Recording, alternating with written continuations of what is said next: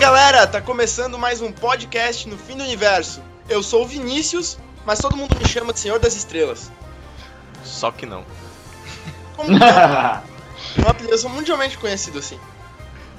Eu sou o Luiz Gustavo e Guardiões da Galáxia não merece 5 estrelas, merece a galáxia toda. Hoje a gente vai falar então sobre o novo filme da Marvel, Guardiões da Galáxia. E também um pouco do futuro dos filmes da Marvel no cinema, que eles anunciaram 10 filmes até 2019. E para isso a gente trouxe a dupla, pelo menos metade da equipe do Gotham Connection, Joel e Carlos. I'm Groot. Olha, e eu tenho um plano, ou mais ou menos 12%, mas é alguma coisa. Vamos pegar a toalha e vamos para o fim do universo.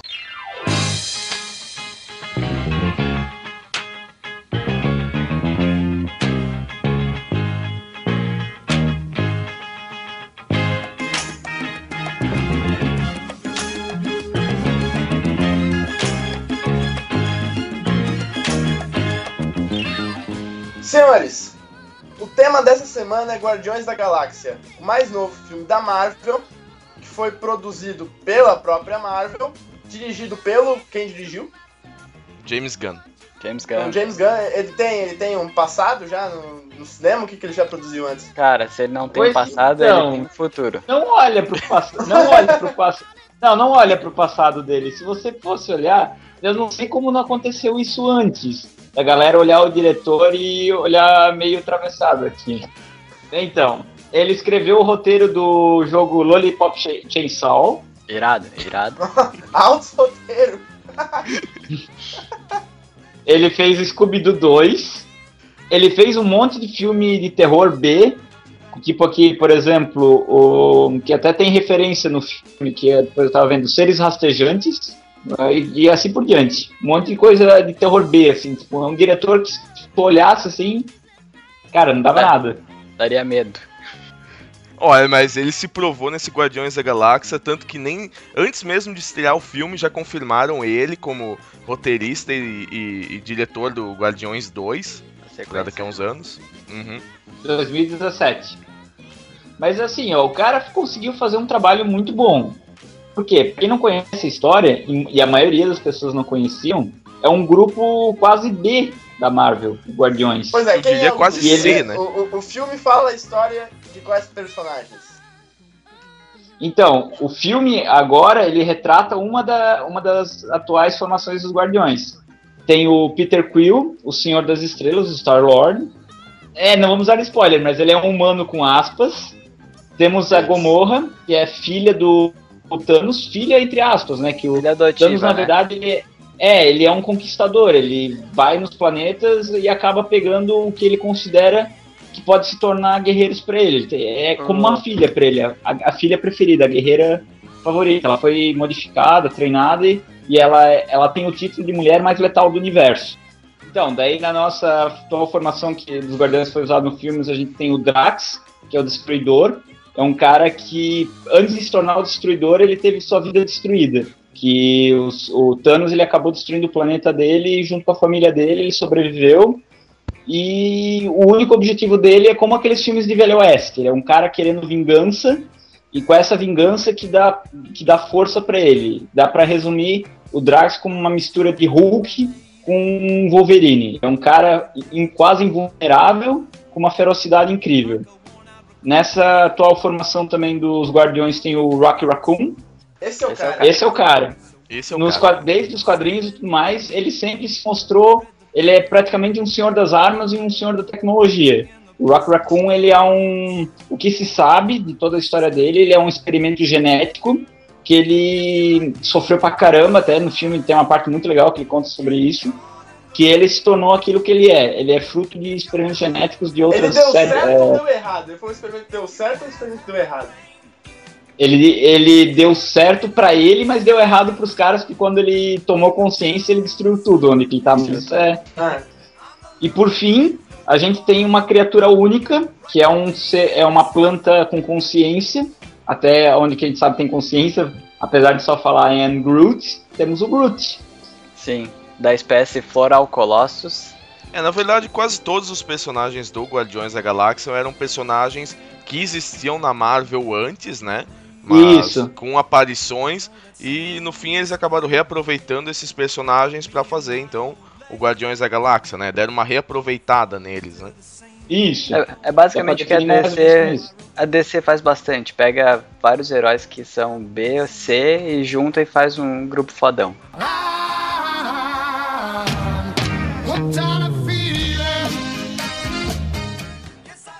No cinema, então, foi usado esses 5 personagens, né? Que eles acharam que seria a melhor junção pra botar no filme. E também nas sequências que eles vão querer usar, né? Mas a formação dele nos quadrinhos é bem variável, né? Tem bastante personagens que vêm e vão do Guardiões que não foram reaproveitados no filme, né? Tanto que um dos principais talvez seria o Nova, que não apareceu o Esquadrão Nova, mas ele acabou não aparecendo, né? Da Tropa Nova ali, que não entrou um Nova, temos agora que fazer um flashback e temos que fazer uma pequena discussão sobre direitos autorais. Vamos explicar vamos explicar o que está acontecendo no universo. É o seguinte, longe da Terra, longe das tretas dos Vingadores, o universo ele vive um conflito um pouquinho maior, uma escala muito maior. Existe uma raça chamada Kree, que são daqueles carinhas azuis que tem lá basicamente. Os Krees, eles nos quadrinhos, originalmente, eles têm problemas com os Skrulls, que é uma briga entre facções do universo. É mais ou menos uma guerra com palestinos e judeus. Eles se matam, eles têm guerras por dominação, sempre estiveram em guerra. Porém, contudo, todavia, como a Marvel perdeu os direitos dos Skrulls para a Fox... Não perdeu, né? Vendeu. Perdeu no sentido de ter vendido. Que o primeiro Skrull que apareceu no Quarteto Fantástico. Logo, é o Super Skrull, né? Que é o Super Skrull. Logo, o Super Skrull é da Quarteto, o Quarteto é da Fox, logo todos os Skrulls são da Fox. O nome Skrull é da Fox. Como eles não puderam usar o nome Skrull ali, eles pegaram e tiveram que colocar uma outra raça para os Krees terem o conflito, para poder gerar todo o problema ali. E no filme de Guardiões aqui foi escolhido os Xandarianos, o planeta Xandar, onde coincidentemente fica a sede da Tropa Nova, que é aquela... É uma polícia do universo. É o equivalente na DC aos Lanternas Verdes. Lanternas Verdes. Só fazendo um adendo, na realidade, pro filme dos Vingadores também se usariam os Skrulls, né? No arco que eles usaram é com os Skrulls. Mas daí, por causa também desse direito autoral, eles usaram os Chitauri, que eles são uma raça alienígena equivalente aos Skrulls para o universo Ultimate. Voltando à história, então. Nesse contexto todo, no universo, nas brigas que está dando tudo mais, tem os 5 personagens que estão vivendo suas vidas. Até que começa a dar uma série de acontecimentos que junta todos eles. E o primeiro deles é o Peter Quill, Star-Lord, encontrando no planeta Morog a Orb, que é um artefato que é tipo um mercenário espacial, um caçador de relíquias, mais ou menos como um Indiana Jones da vida, assim. É bem parecida a cena de abertura, né? Sim, é uma referência muito explícita a Indiana Jones e a Arca... Que, aliás, o filme inteiro tá cheio de referências à cultura pop, assim, oitentista, mais ou menos. Isso. Indiana Jones e a Arca Perdida. É uma referência ao filme do Arca Perdida. Sim. No começo, quando ele abre as mãos, assim, pra pegar a peça de ouro lá e tudo mais, é uma referência bem explícita o negócio. Tem razão. E todo o filme é cheio de referências. O Peter Quill, então, achou aquele artefato que era importante. É um artefato que até então estava perdido e ele pegou. Mas aí quando o pessoal encontra ele, algumas pessoas estavam na cola do artefato também. E viram que ele pegou. Peter Quill então viu que aquilo era uma coisa muito valiosa e vazou com aquilo. A partir de então, o Peter Quill ele começa a ser perseguido por estar em poder de alguma coisa muito, muito importante, muito poderosa. Por todo mundo. Por todo mundo. Por todo mundo vai atrás desse cara. Uhum. Porque ele tá com alguma coisa muito importante. Ele tenta até passar... os seus futuros companheiros de grupo, né? Também. Isso, justamente. Não vamos contar muito em detalhes como eles se unem, mas é basicamente isso a história. O Peter Quill, ele acaba parando nas mãos dele um artefato muito importante. Muito todo mais mundo importante vai atrás. Que ele nem sabia, né, da real importância. Ele nem sabia da real importância do que era ele o artefato. Cai na mão dele. Ele só achou que ia lucrar, só isso mesmo. Então, e os outros guardiões e outros vilões acabam indo atrás dele. E os caras que acabam se tornando os guardiões acabam entendendo o que o Peter tem na mão e qual é o perigo do que ele tem na mão. E acabam se juntando a ele para dar um destino bom àquilo. E já os vilões tentam tirar do Peter Quill a qualquer custo, dizimando planetas e civilizações. Essa é basicamente a história do Guardiões.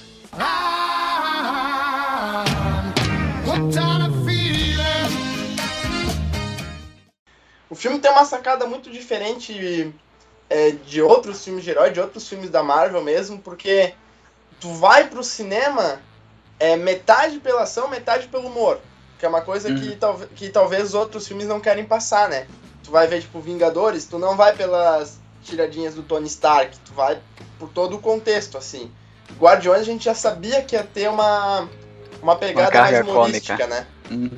Ia ter um pouco desse cômico. E isso assustava e animava, enquanto o cara tá no caminho de cinema, pra saber se vai ser legal. Né? Eu fui surpreendido porque eu não achei que seria tão cômico quanto foi. Eu achei que seria até um pouco menos. Eu achei que fosse só um pouco de entretenimento no trailer pra chamar as crianças, chamar o público, né? Mas no fim, o filme inteiro, sempre tem alguma tirada, alguma piada. O Drax tem aquela piada do Drax, é que ele não entende a piada, ele não entende sarcasmo também, ele não entende. Não, mas isso que é o legal do filme, assim, que o que é o Peter Quill? O Peter Quill, pra mim, ele como o Tony Stark falou uma vez nos quadrinhos, o Peter Quill é mais engraçado que 3 Peter Parkers juntos, assim, na questão de humor, uma vez o Tony Stark falou.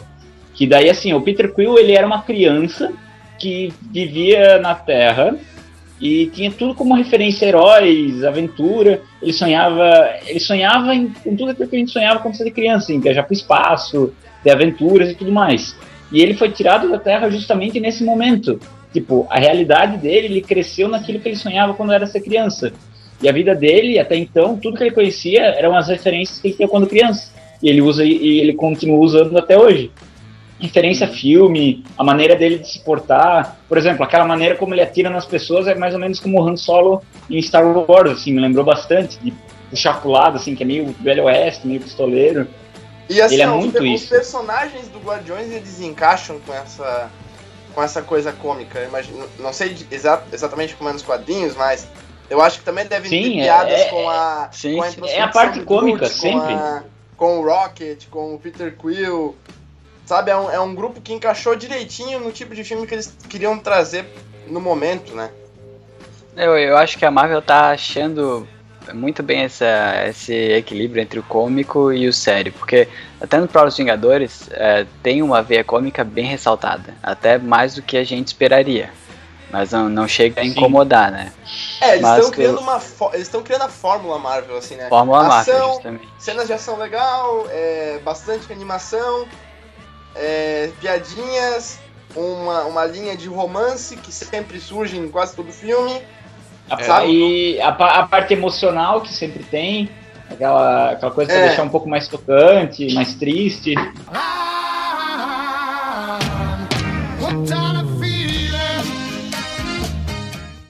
Acho que a gente pode falar que o Rocket Raccoon é o coração da equipe, é o que faz a equipe ser movida a ser tão divertida, né? Ele é o... Cara, ele é muito foda, mesmo como o diretor mesmo falou, que se o Rocket Raccoon não funcionasse no filme, o filme não seria bom.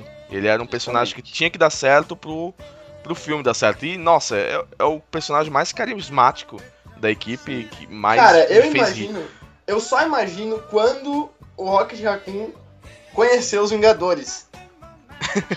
Sabe, eu não paro de imaginar quando ele conhecer Isso vai mais dar um dos terráqueos quebra-pau inacreditável, né? Quando ele conheceu o Tony Stark, então, nossa, vai ser muito Eu só imagino- engraçado. Eles têm Ele relação desdenha bem nos bacana, quadrinhos, né? nos quadrinhos ele desdenha do Tony Stark. O Tony Stark meio assim, Meio porque que paga pro pau Rock pra ele. porque o Rock, pro Rock a tecnologia do Stark é ultrapassada. Pra ter uma ideia, tem uma história que o Rock monta uma armadura nova pro Tony, assim, em questão de segundos. Que ele teve detonado no espaço, o Rock vai lá, junta isso. Porra, mas o Stark, pô, eu demorei anos pra desenvolver essa tecnologia. É besteira. Aqui é tranquilo. Pra tu ver o nível que é o Rock.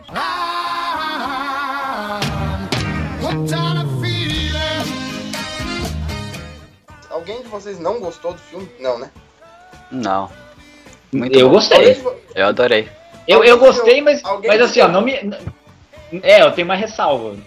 Qual Assim, Então, a minha maior pulga atrás da orelha é que o filme, assim, foi muito bom em outros aspectos, mas ele teve uma coisa, assim, que me deixou meio desconfiado, que é o problema da guerra Kree versus Xandar.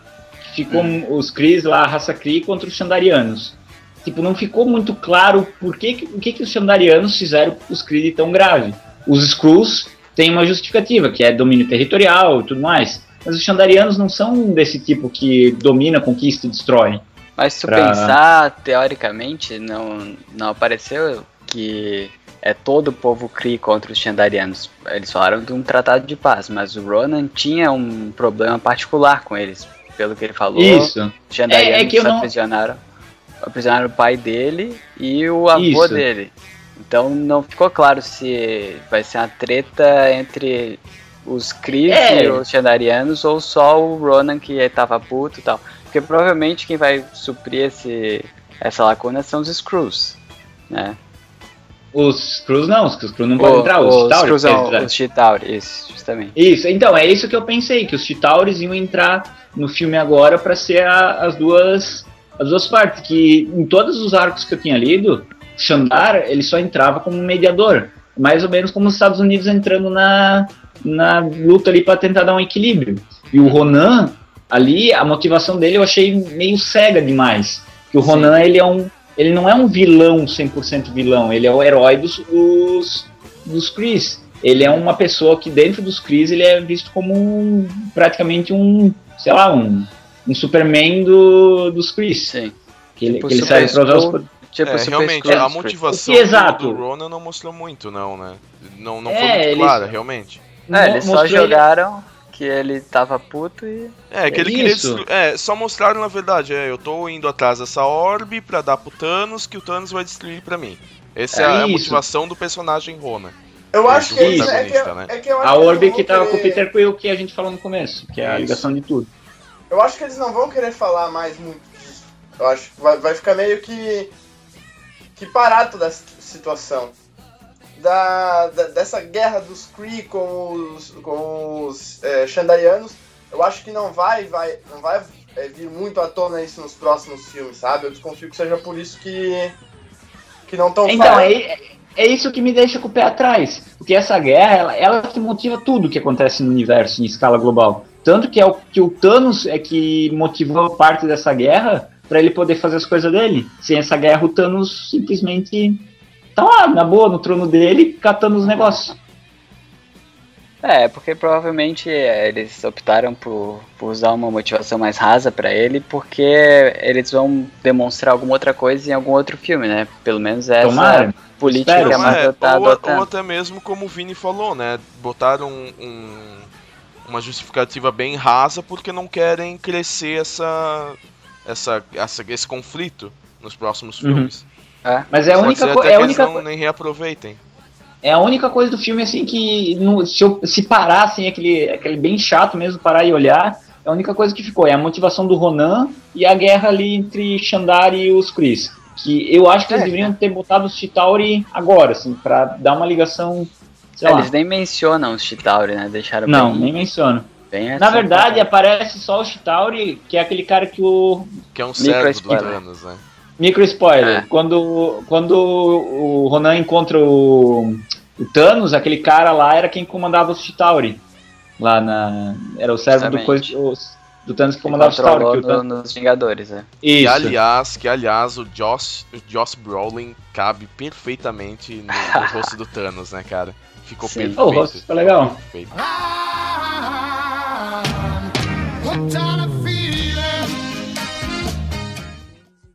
O grupo funcionou perfeitamente. Isso a gente pode Cara, dar certeza, né? o filme funcionou perfeitamente, né? Cara, se tu esquecer que é um filme baseado em quadrinhos e pensar só como filme, ele funciona muito bem, porque ele apresenta vários personagens, um universo que tu não conhece praticamente nada, e funciona perfeitamente. Ninguém Ele fica... consegue ser autoexplicativo, que até a Renara, que não conhecia nada, minha namorada, ela saiu assim e gostou bastante do filme, deu pra ver. Até pessoas que não sabem absolutamente zero do universo Marvel saíram justamente. felizes. Não Foi precisa um ter... assim, ó, na foi um verdade, lado bem diferente dos filmes da Marvel. Universo e foi uma grande satisfação ver o filme, sabe? Conhecendo como- esses caras pela primeira vez, pra ser a primeira vez que eu tava vendo, tipo, aprendi pra mim a origem deles agora é aquela origem que eu vi no filme, sabe? E eu me diverti pra caramba, assim.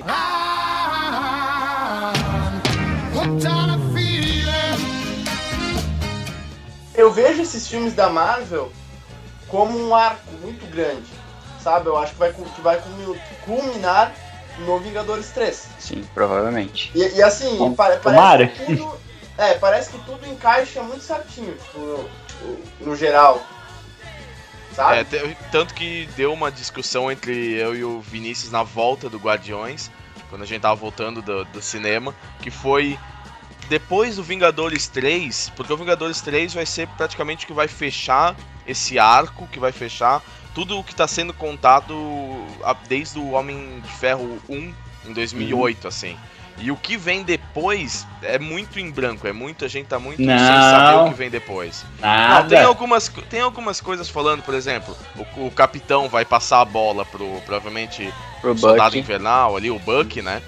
Ou coisas assim, mas ou até Hulk mesmo no espaço, o Homem minha de gente. Ferro. Hulk no espaço, Hulk no espaço, aquele boato Provavelmente. lá do planeta Hulk. Putz, Planeta olha aí, Hulk, a eu gente... queria que fosse o Vingadores 3, meio que Joel, a alguma gente coisa de tava fatos do Planeta tava Hulk. pensando quem vai ligar o universo e vai ser o Hulk.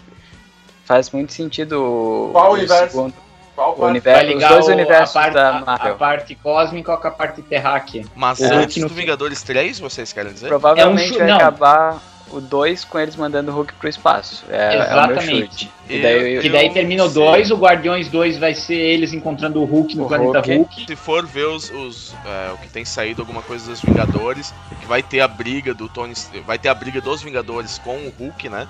Com o Hulk Buster, né, até. Isso pode, pode fazer bastante sentido. Tanto que também eles falaram que vai ter um filme do Hulk solo antes do Vingadores 3. que o Hulk daí- solo é difícil Mas será de que daí encaixar. já vai ser o planeta Hulk? Provavelmente, eu acho que Se no Eu Vingadores acho que vai 2 ser. terminar dessa forma, sim. porque é a Não, melhor porque maneira assim, de tu não, encaixar o porque eu Hulk em penso que o uma Vingadores- trama. Mas daí no Vingadores 3, o Hulk vai estar puto, né? De certa forma, o Bruce Banner, ele entende porque ele foi mandado. Se tu vê no planeta Hulk, ele entende porque ele foi tirado da Terra, ele se conforma, meio assim. Daí chega a certa parte, o Hulk, quando ele tá no planeta Hulk, ele se encontra, porque lá é um lugar, na fase cósmica, é um lugar onde Inóspito, ele né? pode... ele pode usar o poder máximo dele, sem... Tipo, quebra tudo sem Sem se de preocupar. força. Aham. Exatamente.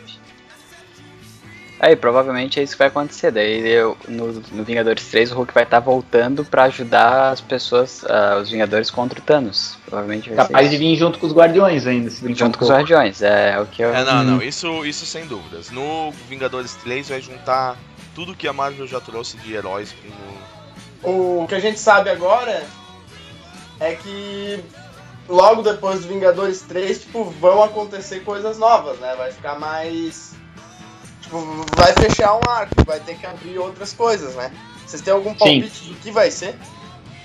Eu acho que a Guerra Civil seria uma boa, porque Também até lá acho. já estão com bastante personagens e talvez precise fazer uma eliminação até no próprio universo cinematográfico pra dar uma limpada. E talvez se eles, Mas só vão de muita conseguir gente botar... morrer? Sim, É, ele Guerra Civil. alguns...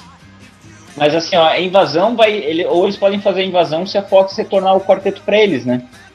Sim, é uma Porque daí tem os possibilidade. Skrulls. Mas eles podem fazer a invasão, Joel, eles podem fazer a invasão usando o Chitauri também, não é impossível não. Também.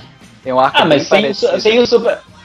Botar um Super Chitauri no lugar do Super Skrull, não sei se ia ficar legal. Não, mas é porque tem um arco, eu só não me recordo o nome, que é dos Supremos com os Chitauris, mas ele é bem mais interno, assim, ele mostra o Capitão América, de certa forma, ajudando os Chitauris sem saber, é bem interessante, é diferente da invasão, mas tem a mesma pegada, assim. Uhum.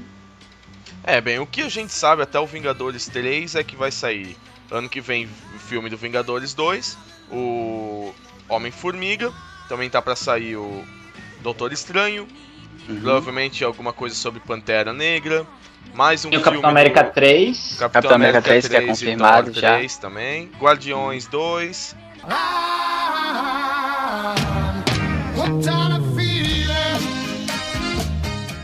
Acho que uma coisa que a gente até agora não fez no nosso programa, que foi dar nota pro filme. Então, cada um pode dar nota como quiser aí, tipo de 0 a 5, de 0 a 10, ou fazer um top dos filmes da Marvel, ou se entra entre os filmes mais favoritos de vocês, enfim. Dá nota como quiser e dá uma conclusão pro filme, pra só o que vocês gostaram bastante do filme, enfim. É boa. Joga a bola. Pode começar aí, Joel. Tá, então eu quero dizer o seguinte, pra mim, Guardiões da Galáxia é um dos melhores filmes da Marvel. Só não foi melhor que Vingadores, porque eu não tava esperando tanto desde a minha infância um filme dos Guardiões, porque eu não conhecia eles antes tão bem, na minha infância, que eu esperava há muito mais tempo um filme dos Vingadores, dos heróis Vingadores, do que dos Guardiões. Mas pra mim, dá pra dizer que é o segundo melhor filme pra mim, da Marvel. Beleza. Carlos. Eu gostei bastante. O filme, se fosse pontuar de 0 a 10, com certeza seria 10. Pra mim ele é o terceiro melhor da Marvel. Desculpa aí, Joel. Mas antes com certeza fica Capitão América 2, que foi o filme que me impressionou. E o Capitão América é o meu personagem favorito da Marvel. Então, o filme é muito bom. O Guardiões da Galáxia é muito bacana. Ele tem um humor bem contemporâneo, bem interessante. E ele pega tanto pessoas que gostam de quadrinhos, né, como eu e o Joel, que lemos há 1000 anos, quanto pessoas que nunca ouviram falar e conseguem entrar nesse universo, conhecer 30 personagens novos e tudo fazer sentido. Então é um feito muito, muito bacana por parte da Marvel, assim. Eu gostei bastante e indico 100%. De 5 estrelas, 4. Tô fazendo a maneira de dar nota mais clássica, eu acho, né? De 5 estrelas, 4. 5 eu não vou dar porque não. Porque pra mim 5 estrelas é Poderoso Chefão, e não ficou Poderoso Chefão. Sabe? Mas então tá no 4 estrelas, que é um dos patamares mais altos. Eu gostei de absolutamente tudo no filme. Gostei do nível de humor. Gostei da maneira como eles apresentaram pra mim, que sou um tanto quanto leigo nessa parte dos quadrinhos menos conhecidos da Marvel. A maneira como eles me apresentaram esses personagens me fizeram gostar desses personagens. A maneira como fizeram até mesmo as cenas de ação, os efeitos especiais. Foi um filme empolgante, foi um filme divertido, foi um filme de herói que me fez sair empolgado, igual quando eu era criança e vi um filme legal. Eu, como falei no começo já, eu não daria 5 estrelas pro filme, eu daria a galáxia inteira, porque o filme me surpreendeu de uma forma que eu não tava muito no hype. Eu queria ver muito o filme, mas eu não tava naquele hype fenomenal destrutivo. Eu fui e me surpreendi bastante. O filme reviveu a minha experiência quando eu era pequeno de ver Star Wars. Ele tem muito parecida toda essa ficção e todo esse companheirismo que os personagens têm entre si. Eu achei que o grupo funcionou perfeitamente. Cada um tem a sua posição ali no grupo, cada um tem o seu tipo de humor. E o humor mesmo do filme acho que é um dos pontos altos do filme, que até mesmo quando o pau tá comendo, do nada aparece uma cena de humor quebrando toda aquela seriedade. Eu acho que isso é Marvel E a gente tem que deixar de ser um pouco cuzão de pensar que tudo tem que ser agora como o Batman do Nolan foi, tudo tem que ser sério, tudo tem que ser... Palmas, palmas. tudo tem... Parece que não pode existir mais a fantasia, tudo tem que ser muito real. Parece que tem que ter acontecido. E esse filme é totalmente oposto disso. Só um complemento. O filme dá aquilo que eu queria, diversão. Exatamente. Quem é fã, quem não é fã, vai se divertir. A menos que você seja muito chato, que nem o Luiz falou. Mas diversão é garantido. Yeah, you turn me on. Hooked on a feeling.